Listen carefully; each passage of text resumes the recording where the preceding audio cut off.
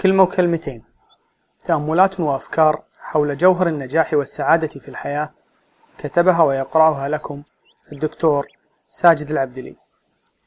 لنتعلم فن السير على الحبال. ينحدر تينو واليندا لاعب السيرك الشهير من أسرة كانت تمارس لعبة السير على الحبال أبا عن جد منذ أكثر من قرن من الزمان. سألوه مرة: كيف تبقى ثابتا متوازنا على الحبل ولا تسقط؟ فأجاب: في الحقيقة أنا لا أكون ثابتا متوازنا على الحبل أبدا، بل أنا في اهتزاز دائم، لكنني أقوم بتعديل وضعيتي طوال الوقت حتى لا أسقط، وذلك بحركات صغيرة مستمرة في مختلف الاتجاهات، وهذه الحركات المستمرة هي ما تبقيني متماسكا على الحبل. إن الثبات على الحبل يعني في الحقيقة السقوط.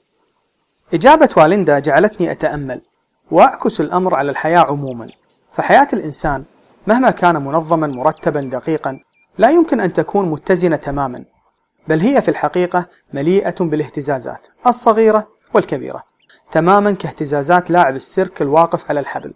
وذلك لأنه مهما ظن الإنسان أنه مسيطر على كل شيء في حياته، فستظل أمور كثيرة خارجة عن إرادته بطبيعة الحال، ولا يمكن له أن يسيطر على مفاجآت الزمان ولا على تقلب صروفه، ولا يمكن له كذلك أن يضمن انضباط واتزان الناس من حوله ممن لا يمكنه إلا أن يتعامل معهم وأن يتقاطع دربه مع دروبهم.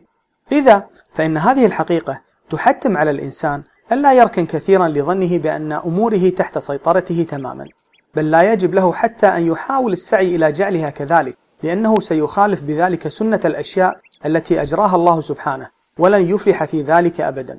بل إن ما يجب عليه حقا هو أن يبذل جهده بالقدر الممكن المعقول في الوقت نفسه، وذلك لضبط الأمور في حياته، فيبقى يقظا ناحية الأمور التي تخرج عن إطار التوازن، فيعدل هنا ذات اليمين وهناك ذات الشمال، ويرفع هذه ويضع تلك، ويبعد هذا ويقرب ذاك، وهكذا تستمر الحياة بهذه الحركات المستمرة من إعادة الضبط والاتزان.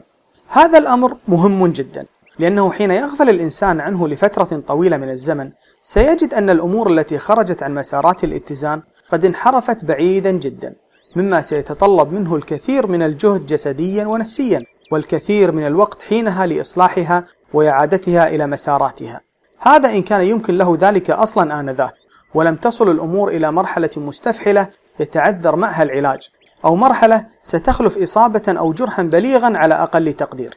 هذه الحركة المستمرة لاستعادة التوازن يجب أن تسري على كل مناحي حياة الإنسان، في عمله وفي بيته مع أسرته وفي المجتمع مع سائر الناس من حوله وغيرها، وهي في مجملها أعني الحركة المستمرة سترسم شكل إدارة الإنسان لحياته وضبطه لإيقاعاتها، وصولا إلى الحالة المعيشية المتزنة الهانئة في إطارها العام.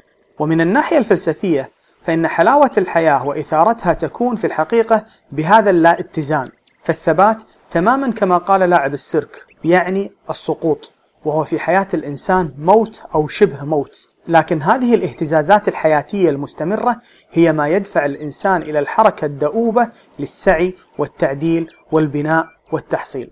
هذه الاهتزازات صغيرها وكبيرها هي ما يصنع من كل إنسان عندما يتعامل معها فيتعلم منها إنسانا أفضل.